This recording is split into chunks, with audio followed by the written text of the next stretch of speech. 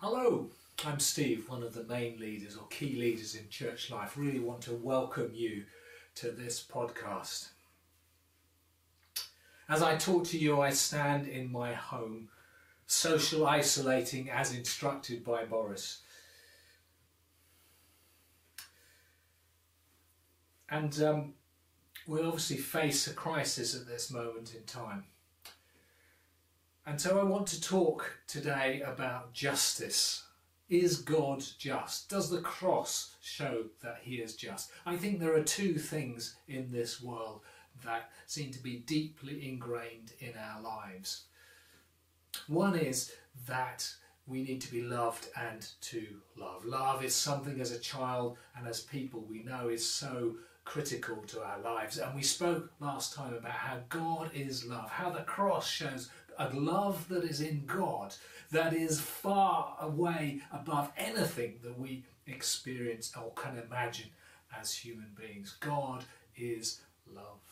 The second thing that is so prevalent in our hearts and our lives is a sense of justice, a sense of fairness. I well remember as a child playing Monopoly and my counter landing on Mayfair, and it didn't belong to me. There were hotels there. I remember storming out of the room in tears. It's not fair! It always seemed to be not fair when I lost, but if I'd won it might be different. I remember playing football so often at school and lunchtimes and getting hot and bothered and saying, it's not fair, you cheated, that can't be right. Again, it was so often when I lost. But really sometimes they had cheated. And when I said it's not fair, my dad would often say the world is not fair. And we can see that in poverty, sickness, injustice, wars that embroil people who are just innocent. The world is not fair. Despite this, Christians have pointed to the cross and say that God is just and he will bring the world to rights. So let's read together from Colossians chapter 2, verse 13.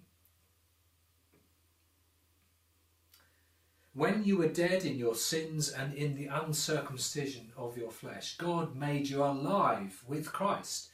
He forgave all our sins, having cancelled the charge of our legal indebtedness, which stood against us and condemned us. He taken it away, nailing it to the cross. And having disarmed the powers and authorities, made a public spectacle of them, triumphing over them by the cross. We asked last week, why did Jesus die? One reason was that we might be forgiven. But more than that, we might know that forgiveness in our hearts and minds, in a shadow of doubt, that God has forgiven us and that he loves us and that we can come into a relationship with him and experience his life. And we have it here in this passage again today. But we'll go on from there to consider our question of justice. But verse 13 says, you were dead in your sins and from the life of God. Dead, it means not that you don't have bios, physical life, but you don't have the Zoe, God life, the spiritual life. You were separated from God. But God made you alive in Christ. He has done something to make us alive. He has done something to enable us to have his abundant life, his Zoe life, the life that doesn't just go on forever, but is a quality of life. How did it happen? He forgave us our sins. The barrier that was between us was taken away. We looked at this in a relational way last time, that God in his love had absorbed the hurt of our sin on the cross, and that enabled us then to have his life. And it comes to us personally when we are with Christ, when we are in Christ, if you notice in this passage. And what does that mean? That means that we have faith and trust in what he has done upon the cross. And we ask God into our lives. and trust him as our Saviour and our Lord, it becomes ours, and we begin to have that life of the age to come, the eternal life in our hearts. But why did Jesus die? I think there's another reason. Another reason was in so that he might be just in forgiving us. Verse 13 says, he forgave us all our sins, having cancelled the charge of our legal indebtedness, which stood against us and condemned us. He has taken it away, nailing it to the cross. That legal indebtedness was a handwritten document, especially a certificate of indebtedness, a sign confession which stood as a perpetual witness against us. A perpetual witness against us. But he cancelled it, which literally means he wiped it clean, so there was nothing left on the page. But more than that, he took away the page, he nailed it to the cross, he destroyed that document that was against us, that was accusing us, so that no longer could anyone accuse us of things that we have done wrong. Satan, whose name means accuser, can no longer accuse us because God has forgiven us. Now there is a certain element of mystery to the cross and how it actually works. People have tried to explain the cross, for then it makes more sense to us. This, of course, is done often in a way that makes sense to them in their culture and time. So in our time of culture, of love and friendship, I spoke last week of forgiveness, love and reconciliation. But today, in a Christian world, those who believe the Bible, there is a number of differences of understanding how the cross works.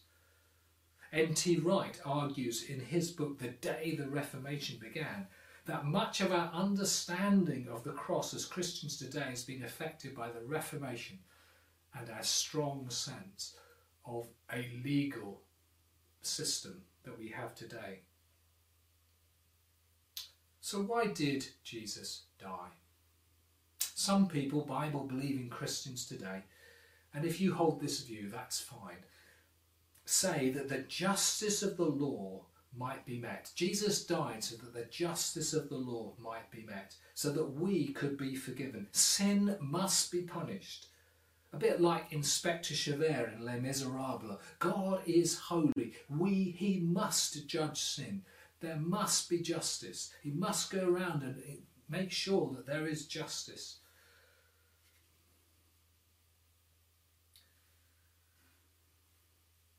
So in order for us to be forgiven, Jesus has been punished in our place. A Bible verse might be, the wages of sin is death. And if we're not going to die for our sin, then Jesus has died in our place. But N.T. Wright and people like Gregory Boyd would come with a different view, would talk about what that verse is saying is that we reap the consequences of our sin. If we lie, people don't trust us anymore, etc. Whatever we sin leads naturally to death, separating us from the reality of God's abundant life. So someone like Henri Nouwen, who wrote in The Return of the Prodigal Son, he, as in God, has no desire to punish people. They have already been punished excessively by their own inner and outer waywardness. The Father simply wants to let them know about the love that they have searched for in all kinds of distorted ways, has been, is, and will always be there for them. The Father God is always stretching out his arms to those that are already punishing themselves by their sin.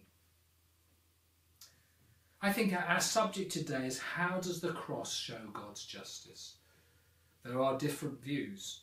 And this is not necessarily Ebby's view, but this is my view as I have considered and studied this subject. And it has perplexed me in many ways too. I don't think I have all the answers, but here's some thoughts for you to consider. I think there is something in the cross which shows that God is just. However, I think it has much more to do with justice in the sense of God putting the world to rights.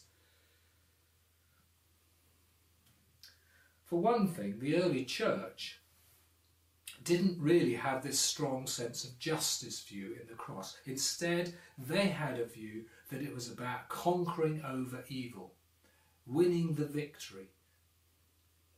And those people in the early church, they understood the language, they understood the context, they understood the culture that these words were written into. And so perhaps some people have said it wasn't until the 12th century that this other view about substitution and a penal sense, a punishment sense, a justice sense came in.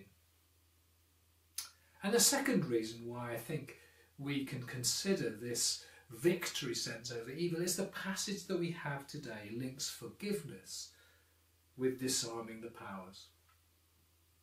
Jesus died to win the victory over evil and so begin to put the world right.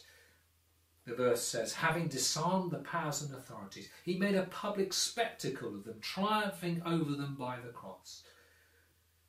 He disarmed them, and then he made this public spectacle, which people have said is a picture of a procession through a city.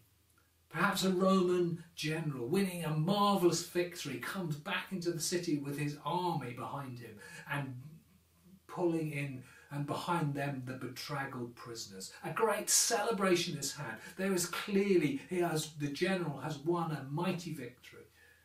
And Paul is thinking of that Jesus has won this triumphant victory over evil. But let's consider the first bit, that he disarmed the powers and authorities. The first thing is that sin enslaves us. Sin is not just about breaking the law, you lie, but it's about independence from God, not worshipping him, not being the image bearer that we're meant to be, not filling out our vocation to rule and reign over the world. Instead, as we don't follow God's way, we become enslaved to other gods, the gods of money, sex, power. And behind that, of course, is evil and Satan himself. By rejecting God and his life, we become enslaved into those powers, those evil powers. And as it were, perhaps a picture that might be helpful is that we become part of a chain gang, that we have a chain round our ankle, and we're in this group of people that are being led by this powers, the evil master. But when Jesus died upon the cross, he unlocks that chain for us, and that we are able to then be set free to live in a different way.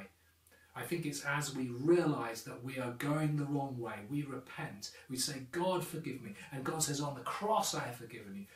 He unlocks that chain and puts his presence of his Holy Spirit in us so that we begin to follow after the better master, Jesus, the good shepherd of the sheep.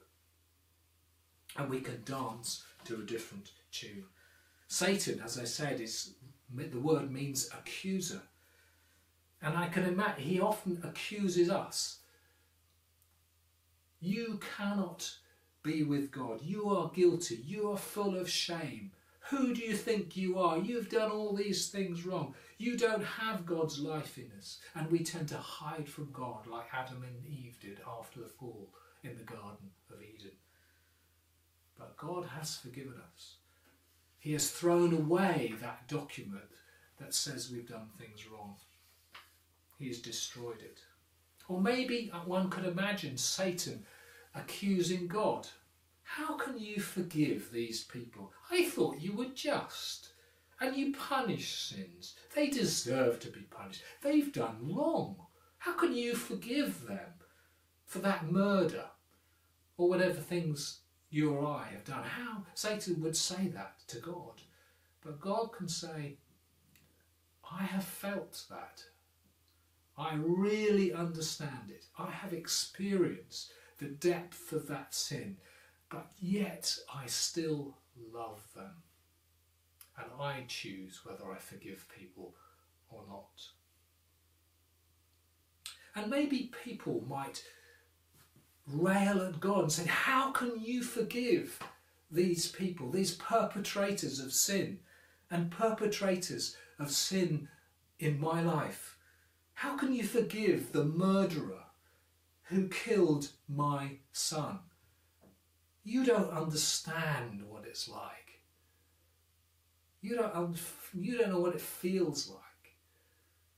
But Jesus was murdered on the cross. The Father saw it. The Father knows it. Jesus knows what it is like to be in that sort of place, to truly feel the barbarous nature of sin and its effects, and yet his love wells up and forgives even so. Perhaps it's illustrated by the well-known drama The Long Silence, which I'll abbreviate here. At the end of time, billions of people were seated on a great plain before God's throne. Most shrank back from the brilliant light before them. But some near the front talked heatedly, not cringing with cringing shame, but with belligerence. How can God judge us? How can he know about suffering? Snapped a pert young brunette. She ripped open a sleeve to reveal a tattooed number from a concentration camp. We endured terror, beatings, torture, death. In another group, a Negro boy lowered his collar. What about this, he demanded, showing an ugly rope burn, lynched for no crime but being black. And of course there were others that came forward with their case. How lucky God was to live in heaven. What did God know of all that man had been forced to endure in this world? So each of these groups with a different complaint sent forth their leader, chosen because he had suffered the most. A Negro, a Jew, a person from Hiroshima, a horribly deformed arthritic, a thalidomide child. In the centre of the vast plain they consulted with each other. At last they were ready to present their case. It was rather clever. Before God would be qualified to be their judge, he must endure what they have endured. Their decision was that God should be sentenced to live on earth as a man. Let him be born a Jew. Let the legitimacy of his birth be doubted. Give him a work so difficult that even his family will think he's out of his mind. Let him be betrayed by his closest friends. Let him face false charges, be tried by a prejudiced jury and convicted by a cowardly judge. Let him be tortured. At last let him see what it means to be terribly alone. Then let him die so there can be no doubt he died, and let there be a great host of witnesses to verify it. As each leader announced his portion of the sentence, loud murmurs of approval went up from the throng of people assembled. When at last he'd finished the pronounced sentence, there was a long silence. No one uttered a word. No one moved. For suddenly they all knew that God had already served his sentence. And that drama is written about whether it's right for God to judge people. And only in a sense because he's felt it can he judge them. But I think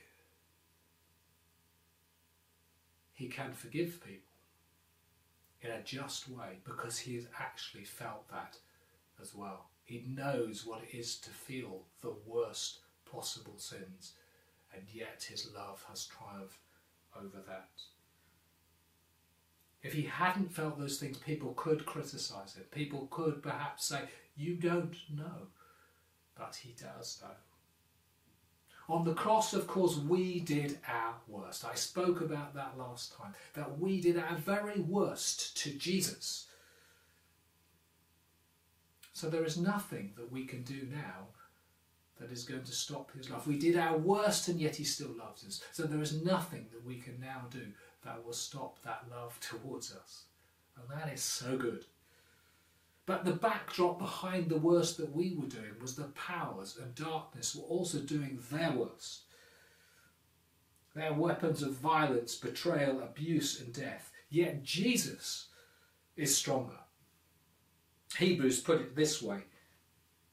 He too shared their humanity, so that by his death he might break the power of him who holds the power of death, that is the devil, and free those who all their lives were held in slavery by the fear of death.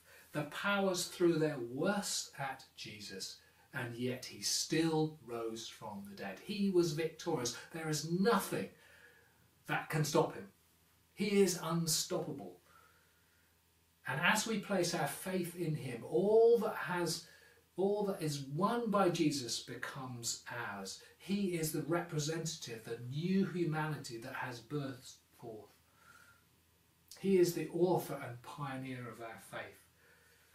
Someone once described it as you're in a jungle, you can't get out, but Jesus has cut through the jungle so we can get out. And so we can now walk through that path. He is the trailblazer of a new humanity. And as we put our faith in him, his Holy Spirit becomes in us and it begins to change us from the inside out. A new humanity is birthed. There's an old Jewish joke that tells the story of Judgment Day. At the end of history, God will summon all the people who have ever lived.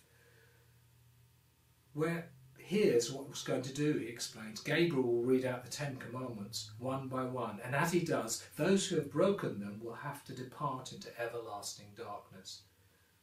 Commandment number 1 is read out, and a number of people are led off. The same thing happens with each of the commandments until, having read 8 of the 10, only a small crowd remains. God looks up to see a handful of stern, smug, grim-faced, self-righteous, joyless misery staring back at him. He pauses and contemplates the prospect of spending eternity with this lot.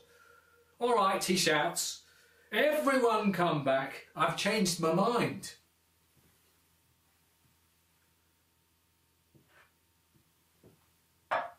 Now, I think there are problems with that, because if you got to Commandment 10, do not covet, we would all clearly failing inside.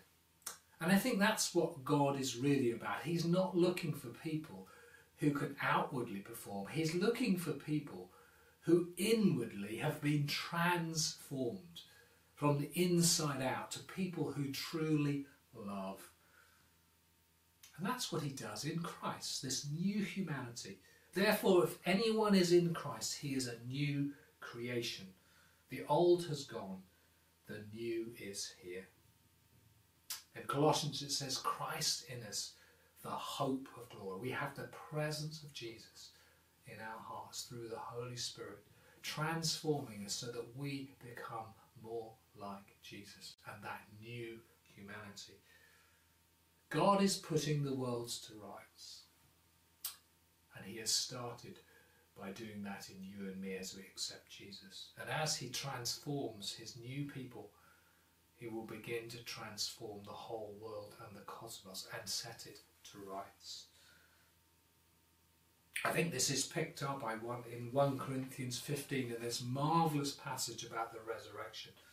Verse 20. But Christ has indeed been raised from the dead, the firstfruits of those who have fallen asleep. For since death came through one man, that is Adam, the resurrection of the dead comes through a man, Jesus. For as in Adam all die, and we were like that enslaved to the powers, so in Christ, all will be made alive, each in their turn. Christ the firstfruits, then when he comes, those who belong to him. Then the end will come, when he hands over the kingdom to God the Father, after he has destroyed all dominion, authority and power. For he must reign until he has put all his enemies under his feet. The last enemy to be destroyed is death. It's not just that we need to be forgiven, or that we might be forgiven and go to heaven. It's actually about God creating a new humanity and restoring the world to its original creation. God is doing much more. He is putting the worlds to right as he transforms us. So you see, what happened is, just to recap, by sinning, humanity no longer reigned for God in his world. We lost our vocation, the thing we were meant to do. Instead, we became servant to the powers, Satan and his kingdom. But now, we have been forgiven, restored to God. We have been given his life in us so that we're supposed to do what we're supposed to do. We're once again, like Adam, we're called to subdue the earth. We're called to look after it. We're called to reign. That's what Christ is working in us. We are his co-workers in his kingdom. To join with him, who must reign until it happens. To be sure, Jesus has triumphed. It is inevitable that he is going to put the worlds to rights. In one sense, the cross reveals his justice, that he is going to put the worlds to right, but it is inevitable. It will happen, and yet it is not all here and now. We see something of it because Christ is reigning. Literally, it means he is kinging. Jesus is kinging now. But he does not force himself on us and the world. He is not about coercion, he is about love. Just as Jesus came as a servant and gave his life as a ransom for many, so we must be like him, serving in our reigning. As someone has said, we are called to serve with the heart of a king and to reign with the heart of a servant. Called to serve with the heart of a king. That's the idea of a sense of royal identity. Out of that identity we serve. And we reign with the presence and power of God, but with a heart of serving and loving others. The cross and the resurrection do point to a day of justice. Acts 17, for example, verse 30. In the past, God overlooked such ignorance, but now he commands all people everywhere to repent. For he has set a day when he will judge the world with justice by the man he has appointed. He has given proof of this to everyone by raising him from the dead. So there will come a time of judgment where God will judge people. And we rejoice that Hitler, for example, will not get away with what he has done. He will face judgment and punishment. You see, God is love and he does not coerce people. If people choose not to have a relationship with him, then he will not force that on people. And ultimately he will say, well, okay, you've chosen not to have that relationship with me. Therefore, he withdraws his Zoe life, his life that he is still touching people with, and withdraws it all so that people actually die the second death, and that will be the end of people. Personally, I don't believe in eternal conscious torment in terms of hell, but I do believe that people will be judged, they will be held accountable and will face punishment. But us as Christians, ahead of time, God has justified us in Jesus Christ. So how does this talk about the cross showing the justice of God affect us and our lives, and particularly in this moment of crisis? To be sure, the world is not fair. But everything in the world is not God's will. There are other wills involved. But God is bringing the world to rights. The cross says that. The cross says that he is going to do that in his time. And his new world, the abundant life, has come into the world. His kingdom has started. It is moving into the world. His creation is coming. And he calls you and I to join with him, to be part of that transformation. For us individually to be transformed from the inside out by his power of the Holy Spirit, the incredibly great power for us who believe. He calls us to reign with him, but not over people, but under circumstances, under people in the sense of having a heart of a servant. And I want you, as we in this crisis, not to think hugely about the coronavirus, but instead think about the humble daffodil. The daffodil in Swiss German apparently is the Osterglocke or something like that. It means the Easter bell.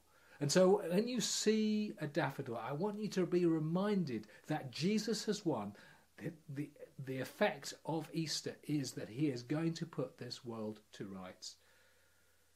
God is love. He is bursting with it. It is a love way and beyond what human love has. And if we think we have a measure of his love, we have nothing in comparison to what he still has to give. This love leads him to put the world to right.